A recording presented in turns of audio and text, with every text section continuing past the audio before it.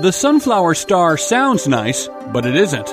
Learn more next on today's Creation Moment.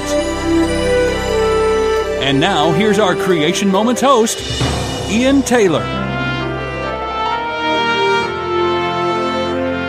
A real monster prowls the ocean floor from the Aleutian Islands to Southern California. It is a terror to even the relatively large bottom dwellers. It eats many things, including hermit crabs, clams, sea cucumbers, sea urchins, and even abalone.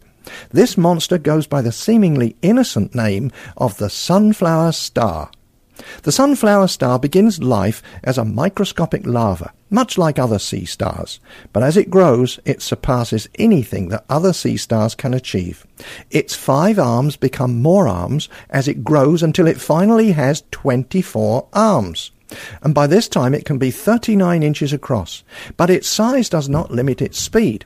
It uses 15,000 tube feet to move over 5 feet per minute. And this is possible because, like other sea stars, the sunflower star's skeleton is made up of just a few pieces of skeletal mesh, making it more flexible. It is such a terror to other creatures that when they sense its approach, they flee at surprising speed.